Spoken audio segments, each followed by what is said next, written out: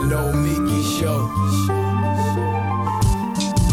We clash momentarily for class solidarity. Cash circulating, give the masses back its currency. Greed from elites, oligarchs stay fed. Deep state, fake fed, everybody break bread. Racism, homophobia, sexism, religion in this melting pot we live in. Time to build a new system, unionize labor rights. Highlight the issue, talking heads left is best. The saga continues. The Nomiki Show. Hello and welcome to the Nomiki Show. You are watching a special during our holiday week, but news does not go away. As much as some of us would like it to slow down just a little bit, we're talking about next year's elections today, and specifically, we're going to be talking about Texas, and Beto O'Rourke's latest run for governor, which is, of course, he's run a couple of times now, and he's for statewide office in particular.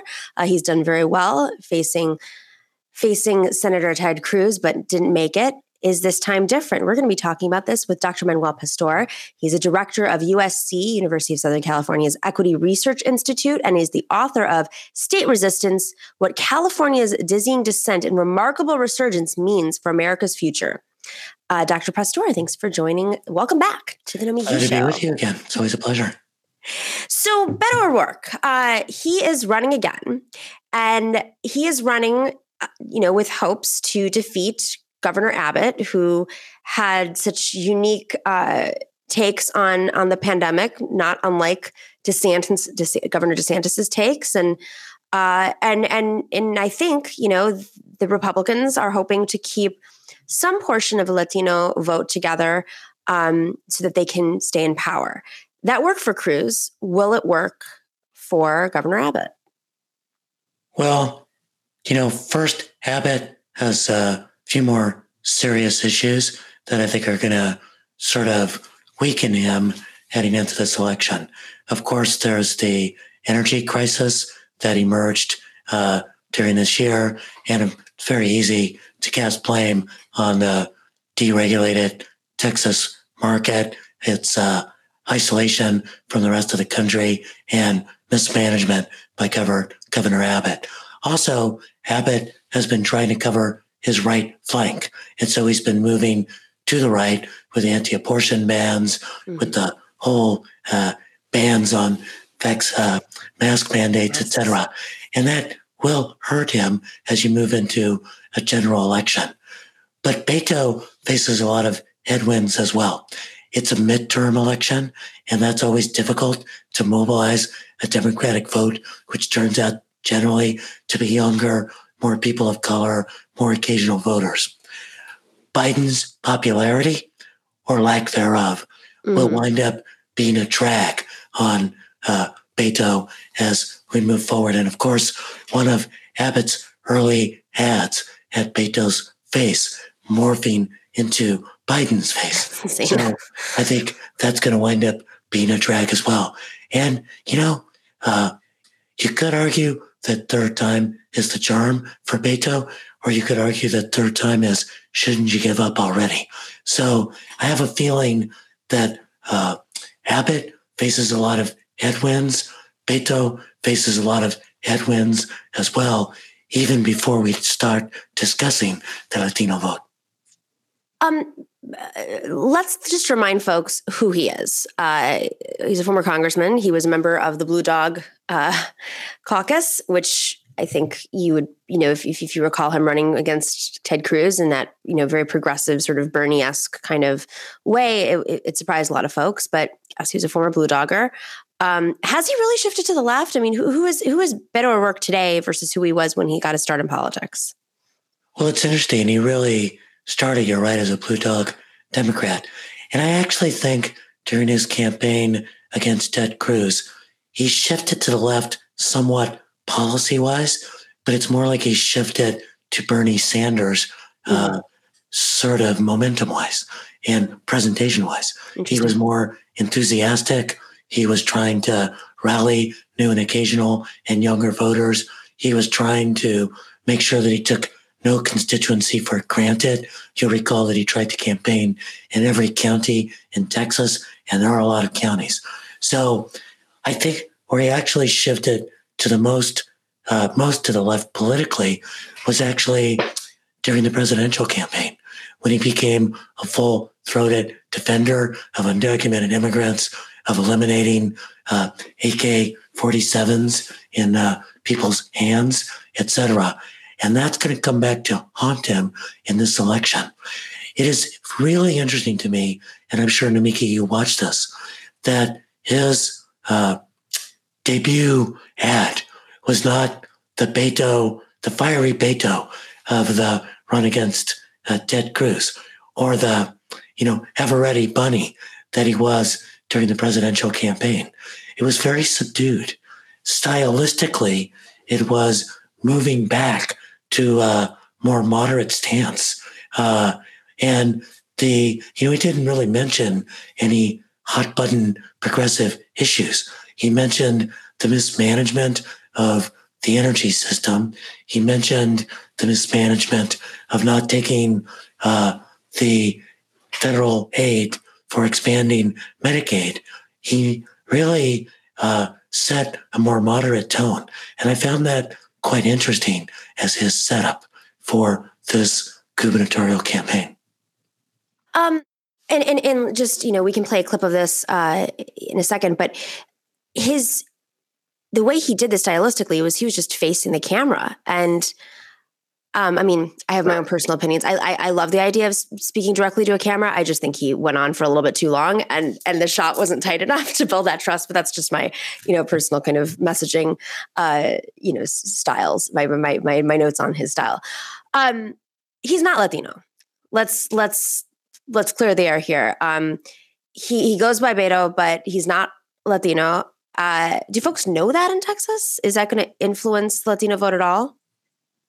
Well, it's something that the Republicans are going to make a great deal of. They've already begun to call him by his full name, Robert Francis O'Rourke. It's important to realize that, which might come out, by the way, might hurt them in the end because. Well, I think one of the interesting things about it, and I think this works in Texas, it probably works elsewhere as well. He's been called Beto since he was a kid. He speaks Spanish. He's earned a lot of trust by the work that he's done in El Paso and on the border. And I think that there's a way in which in Texas, the issue of being a white politician who grew up with a lot of Hispanic friends and colleagues who speak Spanish, know the culture, etc. I can't imagine Greg Abbott trying to out-Latino Beto O'Rourke. So I think that's going to be something that may not push Latinos to the Republican side. But it is important to realize that you cannot assume that Latinos, and in Texas they call themselves Hispanic, you cannot assume that Hispanics in Texas are automatically Democratic. It's a more conservative population. One interesting marker in the American Community Survey, when you ask the question of Hispanics, do you identify as being white? In California, that number is below 60%. In Texas, it's above 80%. And while that might surprise people, it's also important to realize that the story of Hispanics in Texas fighting for their rights was historically about asserting their rights as Americans and asserting their rights as whites, because under the Treaty of Guadalupe, they were supposed to be treated as whites within the judicial structure of the United States. So it's a more white identified population. It's a more conservative identified population.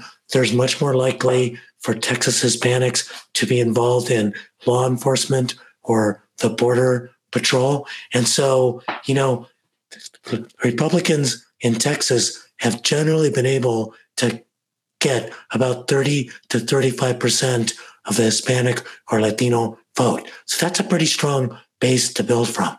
What Beto needs to do is to assure Texas Hispanics that he's not too far to the left, to raise his history of working with the Hispanic population in places like El Paso. And at the same time, animate the Latinx population.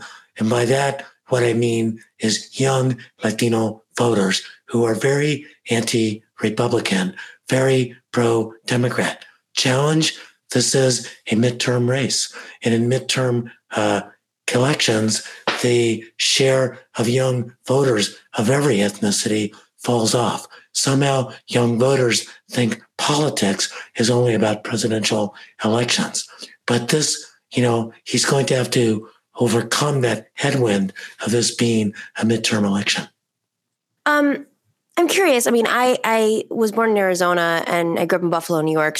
But I went back to school in Arizona, and it was interesting. Very similar. A lot of overlap in my community, and even marriage in terms of the Greek community and the Mexican community. But so much of the Mexican community that I had been around growing up was very conservative, and part of that I think is, at least from my own personal experience, is because they were coming from northern Mexico, which is very conservative. And then you go to a place like California, where you have a lot of farm workers, people who've come from other parts of Mexico, other regions of Mexico, and may have different experiences. Is that similar in Texas, or why is it that Texas is more conservative than, say, other parts of, where you have a Mexican population, a very strong, large Mexican population in Southern California? I am so glad that you're asking this question, because one of the mistakes that political analysts make is they say, what's going to happen with the Hispanic vote, without considering its composition, without considering its location, without considering its history. So in Arizona, you had, when you were growing up, a long-established Hispanic population, tended to identify itself as white, tended to be a little bit more conservative. That population has transformed dramatically. Why? Because there was an influx of Mexican immigrants, and because they were so othered and racialized by Sheriff Joe Arpaio and the Republican Party, that swung a lot of the Hispanics in Arizona to a much more democratic perspective. It's very similar. I'm a Cuban by origin. My dad was born in Cuba. And prior to Proposition 187 in California, he always proudly called himself Cuban and not Latino or anything else. But after Proposition 187, he realized that wasn't an attack on immigrants. That was an attack on everyone who was Latino.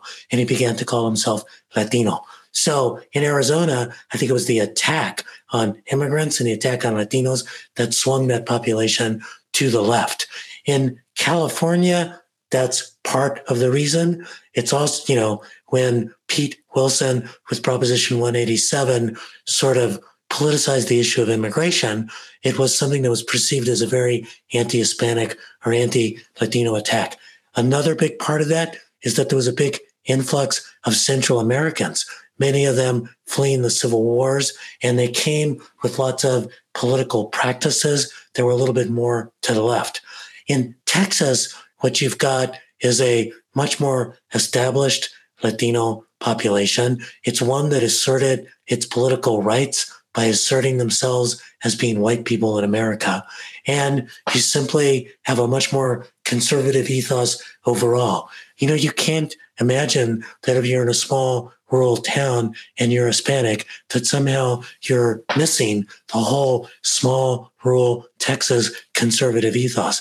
And that affects that part of the Hispanic population in Texas as well. So there's many different reasons why. But the reality is, you can't simply say the Republican Party is racist and assume that it's going to animate the Texas Latino population to reject the Republican Party. It's fascinating. I think there's one other factor as well. Yeah. And I think this is really important. If you think about someone who's not particularly political, but they want to be civically engaged. And so they say, well, I want to be a part of the Rotary Club or the Chamber of Commerce, etc. In Texas, the Republican Party has held such sway for such a long period of time that someone who simply says, well, I want to be a civic leader, also joins the GOP, because that's the vehicle to be civically engaged. If you're in California and you're Latino and you join the Republican Party, you're spelling civic death for yourself, because it's such, in our state, the most popular party is the Democratic Party. The second most popular party is decline to state. And the third most popular party, falling by a long wind behind, is the Republican Party. And Caitlyn Jenner will shift that. Didn't work. And the most, of course, and Caitlyn Jenner and showed this, is that there has been no statewide race that a Republican has won since Arnold Schwarzenegger, and man, was that guy an exception. So if you're an ambitious civic person, you're moving into the Democratic Party in California. If you're an ambitious civic person in Texas, you might actually move into the Republican Party, even if you're Hispanic. And it's also, you mentioned the Chamber of Commerce and the Rotary clubs. I mean, I grew up in outside of Buffalo, New York, in somewhat rural area, and a 3-1 Republican area. Yeah. And that's exactly what people did, is they joined their local Chamber of Commerce, which seems so foreign compared to the National Chamber of Commerce, because, it was where they would go to breakfast and they'd network and they'd share cards and they'd pay their, $15 a month dues or whatever it was. They got to go to events and socialize. And that was the activity. And, this bucolic little village. They got to help their local business, know who those businesses are, et cetera. So, we forget how at a local level, a lot of local politics now has become quite polarized because of the national dynamics and the way in which political parties are taking advantage of things like school board elections, local elections, and so much more. But traditionally, a lot of these local party machines have really just been a way for people to socialize and engage civically. But boy, it's very different right now. The stakes are extraordinarily high when you're seeing these school board elections that are about getting rid of masks so that we can put our children at risk, or getting rid of teaching kids about racism so we can create a generation that's not inoculated against prejudice and structural racism. So we're seeing that the stakes at a local level are quite high, and that the local elections have become quite polarized. And they're well funded too, meaning from the right. So let's talk a little bit. Let's wrap up by talking about how the power grid, the situation with privatizing power, how that will play out with voters. How much voters know about what happened too, because it's not the easiest thing to understand how these contracts work. Well, part of it is the deregulation and privatization of the Texas energy market. Part of it is the fact that the Texas energy market exists as an independent market from the rest of the country. And so in most states, if we have a shortfall of energy in California, because, for example, we're moving quite aggressively to renewables, if we don't have a particularly good day in terms of sun and wind, we try to rely on what's stored.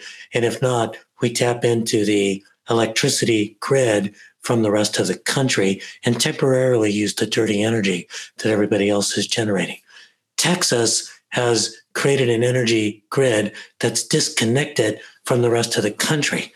And as a result, when they have their own particular shortfall, in the particular case this winter of having some switching stations get knocked out and have a lot of problems with restoring electricity to the grid, they don't have the connections to be able to tap in to the rest of the country. That's a poorly designed system. On the other hand, it's Texas proud. It's Texas independent. And I think what you're going to see Abbott doing is appealing to the idea that Texas stands on its own. Texas is its own country, its own, place. And I think what you're going to see Beto and others trying to do is to try to appeal to some degree of rationality. The unfortunate thing is rationality doesn't always work in Texas elections. If it worked, Greg Abbott wouldn't be governor. And if Greg Abbott is able to accomplish one thing, and it's not moving Latinos to the right, the ones that he's trying to target, but keeping folks home. I think they want to depress the vote for Beto, so he's not able to rile up a base that's frustrated. But there's a very effective shot. There's a shot at effective messaging in terms of this privatization and just personalizing it, showing, the elderly who are affected and weren't able to access water for days or I mean, the hurricanes, of course, we could talk about that and just how much it's gotten, so much worse in Houston in particular and the mutual aid that had to be set up because government is too independent. Everyday people shouldn't have to be taking care of each other. That's why you pay taxes, right? So. Yeah, I mean, I think that's going to be one of the things that's going to be a central messaging issue. And it's a couple fold. One is to make the point that Republicans get into power, they tend to mess things up. Right. It got shown at the national level. It's just unbelievable to me that a party that gave a gigantic tax cut to the wealthiest Americans that managed to provide the slightest bit of sugar and juice into the economy for 1 year and then create permanent deficits going forward is viewed as being able to manage the economy better. It's difficult to think about a party that managed to kill 500 to 600,000 people on its watch by mismanage the COVID campaign can claim they can actually be able to manage things better. And it's incredible to me that a Republican Party in Texas that managed to mismanage its electricity system into a complete and utter crisis, putting lives at risk, may be able to claim that we can do this better. I think the Democrats need to be able to claim that government can be managed effectively and efficiently, that equity is actually the way to grow our economy in a way that will not only be about fairness and inclusion, but about the fact when you put that much money in the hands of the rich, you're bound to get waste and expenses on things that are not useful while you're not investing in poor people's ability to get healthcare, low-income kids' ability to get an education, low-income people's ability to train for the jobs of the future. So Democrats are going to have to claim the argument that equity is not just about fairness, but about growing our economy. One of the things I think that's going to be another set of headwinds for Beto and any Democrat in Texas to face is redistricting and the way in which the Texas Republicans are gerrymandering to try to lock in Republican advantage, even as Republicans no longer claim a clear majority of the statewide vote. And you can think to yourself for a minute, well, how is that going to affect a statewide election like the gubernatorial election? But the problem is we never know what's going to animate someone to vote. And maybe it's the local candidate for the Texas state legislature, or maybe it's the local congressional race. And if you can animate people there, then they're out to be able to vote for the gubernatorial candidate as well. And so these shenanigans around redistricting to try to suppress the voters of color and try to suppress Democratic voters, they can have statewide consequences as well as consequences in the districts that are being gerrymandered. Oh my God, so many things to think about. And it's also extremely horrifying because they're so well-funded, so organized, and Democrats are democrating. The thing is, they're well-funded and they tend to think a couple of steps ahead. And that is one of the things, and they tend to be able to own the narrative about government being inefficient, Texas being independent, leave us alone, et cetera. So Democrats are going to have to try to figure out how to generate the kind of funding that's necessary, how to think a couple of steps ahead to create permanent structural advantage for progressives, and how to change our narrative so we are constantly talking about our economy, talking about the government as one potential tool to improve our economy. Mutual aid is another, small business is another, and importantly, owning the argument that racial equity and economic equity are about fairness and inclusion, but they're also about making sure that everyone can succeed, be productive, and contribute to the prosperity of our economy. 100%. So perfectly said, Dr. Manuel Pastor. It's like you come on to preach. I really appreciate it.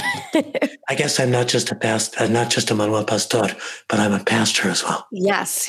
You're also a very good taco. Depending on the mood. I'm just kidding. Pastor. Dr. Pastor, thank you so much for joining. Brad, our producer's like laughing at me. Really, really appreciate it. Thank you for preaching. Un placer. Good to be with you. Bye-bye. Okay, bye. Igualmente. All right, everybody, thank you for joining us today. Make sure to take the time. If you want to catch up on old videos, this is the time to do it. The holidays are perfect time. If you are not already subscribing and liking, jump in there, subscribe and like. And if you haven't seen us on TNS Live, we're on Tuesday nights at 8 p.m. live doing extended interviews, just like the one you saw just now. We do them every week on rockfin.com/Nomiki. In the meantime, we will see you on Friday and stay in solidarity. The Nomiki Show. We clash momentarily for class solidarity. Cash circulating, give the masses back its currency. Greed from elites, oligarchs stay fed. Deep state, fake fed, everybody break bread. Racism, homophobia, sexism, religion in this melting pot we live in. Time to build a new system, unionize labor rights. Highlight the issue, talking heads left is best. The saga continues. The Nomiki Show.